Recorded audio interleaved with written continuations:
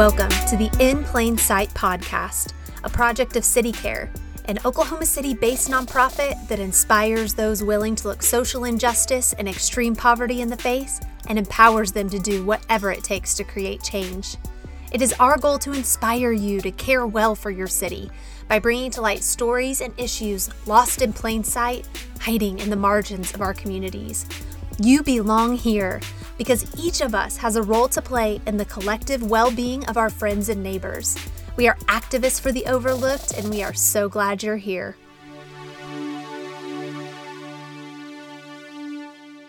Welcome. My name is Jenna, and I'm your host for the In Plain Sight podcast. What exactly does it mean to be hidden in plain sight? Today, I interview Adam Luck, CEO of CityCare, for the first of our three-part introductory series for this podcast. Adam has worked around issues affecting our friends on the margins for many years, from policy to programs. In addition to his role at CityCare as CEO, he is a member of the Pardon and Parole Board, the National Board for the Center for Employment Opportunities, and previously a member of the Oklahoma State Board of Corrections. He is Sarah's husband and dad to 4 boys and 1 baby girl arriving this summer. Listen in. Adam, welcome. We're so glad you could be here. Yeah, I am excited to be here. Great. So we wanted to have you on today to help us frame this issue of what does it mean to be a person or a particular issue that's hidden in plain sight in our city. And so I wanted to ask you, what issues are affecting those on the margins in our city and perhaps cities across the country? Yeah, so the things that are closest to my heart, the things that I feel really called to work on are issues around the justice system in our community and issues around homelessness. And there's obviously so many things that tie into interactions with the criminal justice system, or when someone has experienced or is experiencing homelessness. And all those things come to mind, like education, the structure of the family. What does it look like for a government to support individuals who need help? So there's so many underlying issues that I think tie into the criminal justice system and the changes that we need to see there, and for individuals who are experiencing homelessness. So just to acknowledge that we may be just talking about a couple of those issues, but these problems find their root in so many of these big societal issues that we try and work on. But in particular, I think those are 2 issues that individuals who are interacting with the criminal justice system or individuals who are experiencing homelessness, I think just by virtue of the fact that they're in one of those 2 camps, they are in many ways lost in plain sight. The vast majority of the population doesn't necessarily acknowledge who they are or how they got to where they're at. There's a lot of misconceptions about what it means to interact with the criminal justice system, to be labeled a criminal or a felon. Likewise, there's a lot of misconceptions around what it means to experience homelessness and what got you there or what could get you out of it. So I think a lot of those issues are things that we at CityCare have really tried to bring to the surface and talk about in ways that maybe we haven't in the past. And so that's kind of, one of the reasons why I'm excited to be doing this podcast, is to start those conversations and maybe elevate some of these discussions to a point where we as a community can really start to discuss how we move forward on these issues. Yeah, that leads me into my next question. And then Bryce, I'll see if you have questions. But what kind of policy changes? Organizational development, program support, what are we lacking right now that we need to put in place? Yeah. I think before you can answer that question, I think you've got to really look inside your own heart first, right? So for me, I think about, how did I go from being raised in Oklahoma, calling this home, not really knowing about any of these issues, not really having experienced, both of my parents interacted with the criminal justice system, experienced homelessness, worked through substance abuse issues, and came from families with a history of substance abuse and physical abuse.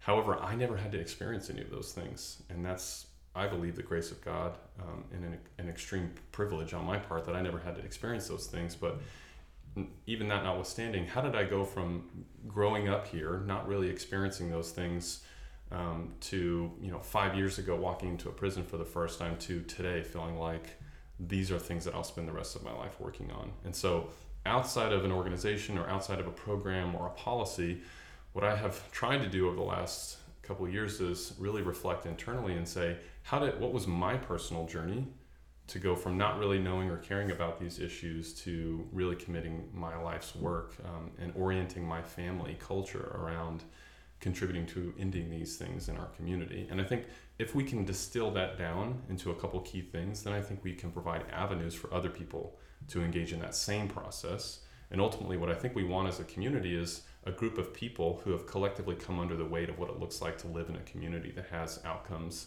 such as the outcomes we have in Oklahoma City. And at that point, we're not asking people to vote for something or to give money to something or to volunteer somewhere. What we're asking is, what's on your heart? What problem do you see? What resources do you have? What's your passion? What's your talents? And how can you leverage those things to go make a difference in the community? So I think it really starts individually, and I know that's it's kind of a hard place to strategize around, but I feel like what we're trying to do at CityCare and a lot of the processes that we've engaged in terms of how we engage the community and the work that we're doing, our ultimate goal is to just share that weight with people and let time and the discomfort that comes with bearing that weight turn into a way for them to activate themselves, like a point of activation, right? So we're trying to move from just general activism, which is focused on those political and societal levers where we can create change, to activation, right? We want to take people and move them to a place of activation. So I think once we can start to work on that, then we can start to talk about like, all right, we've got a group of people who are mobilized and ready. Now, what are the levers we need to pull on? So absolutely, yes, there are absolutely policies around affordable housing, changes that need to happen in our justice system, the way the government supports those that are on the margins. Yes, those are big policies that we need to change. Yes, there are service providers that need to grow. There's probably some that need to go away. There's some that need to shift focus. And we as an organization and individuals, like, we're absolutely stepping into those areas. I think that the difference in the focus is that that's not our ultimate goal. Like, we're not placing our hope in people to make changes that we think need to see. Father Greg Boyle, he says, like, the margins don't get erased by simply insisting that the powers that be erase them, right? So we're saying, no, margins get erased by stepping into the margins alongside people and providing the margin that they've run out of. And that's really what we're trying to do. I think you hit on such a great point about, I know when we ask big, organizational, we use words like organizational and policy and, government, we think of huge systems. And so I think something that you really hit on that I really is a good point is that, even though those are such broad strokes of things to talk about, at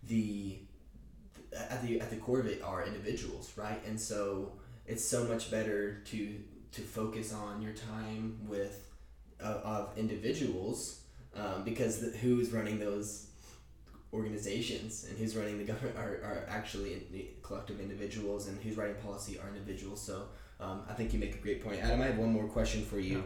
How can we as a community engage well with those, you talk about people on the margins, how can we engage well with folks on the margins?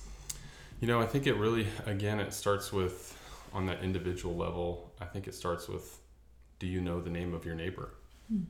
Do you know their story? Have you shared a meal with them? Again, looking back at my own story, this is how I have gotten to where I feel like myself and my family were engaged in these things, is because we interacted with people and had personal experiences with people that highlighted the definitions and the barriers that we had put up in our life about what it means to help somebody, or what it means to be on the other side of the criminal justice system, or what it means to experience homelessness. And those personal one-on-one interactions forced us to, one, acknowledge that those definitions may not be right, and also acknowledge that there are barriers that exist. And then we went through this process internally of questioning why those barriers existed, and really, did they line up with what we would say is our guiding principles of our faith? So comparing those to, for us, the words of Jesus, and do those really line up? And so internally, we had to go through that years-long process of really comparing, what we were seeing in our community, what we had been taught, with what we were experiencing individually. And at the end of this process, we just realized in a lot of ways it didn't line up, and that we were going to have to change how we did things and how we participated in the community and who we spent time with, and what all of those things look like in light of these revelations we were happening about what it looked like to see ourselves and invest our time with people who are on the margins. And so again, it's hard. There's really not a clear answer, but I think it starts with like what's going on in your own heart and in your own family, and how can you interact with people that you live near. How can you interact with people in your community who don't have the same background that you have, who maybe represent things that you've had ideas about what it means to be labeled with that label? Like, are you really comparing that with hearing that person's story, knowing that person's name, sharing a meal with that person? And it's in a lot of ways risky, and we talk about this a lot, right? It's risky to just say like start there. But I think once you go through it, and once we've all seen people go through this process, it's actually not that risky. And in reality, it's much more sustainable long term to invite somebody in that process than it is to just ask them to come volunteer or give $1 or check a box. What we see more often than not is people with this personal experience are exposed to things that they were never exposed to previously, and their heart changes. And everything else in terms of what they do, how they talk about it, where they spend their time and their resources follows the direction that the heart is being exposed to. So I think that's where it begins. And then of course we can have conversations about, bigger systems in society, like how do we engage with those on the margins and do that with dignity, and do that in a way where we're providing as many avenues as we can to those to come alongside us. And yes, we can have those conversations, but I think it starts with the individual. Yeah, I think there's tremendous power in personal proximity, Right. And when we can get closer to one another in an authentic way, a lot of these issues can be resolved. So, okay, thank you so much, Adam. Yeah. We appreciate you being here. Yeah, thank you. A main takeaway from this conversation for me was this: what's on your heart? Collective change begins at the individual level. I hope this conversation has helped you ask yourself just that. What's my role to play? What resources do I have to bring to bear? If we all ask these questions as individuals, we can collectively create change in our community. Thank you for being here. To learn more about CityCare, please visit us at citycareokc.org and check us out on Instagram, Twitter, and Facebook, CityCare OKC. We are activists for the overlooked, and we will see you soon.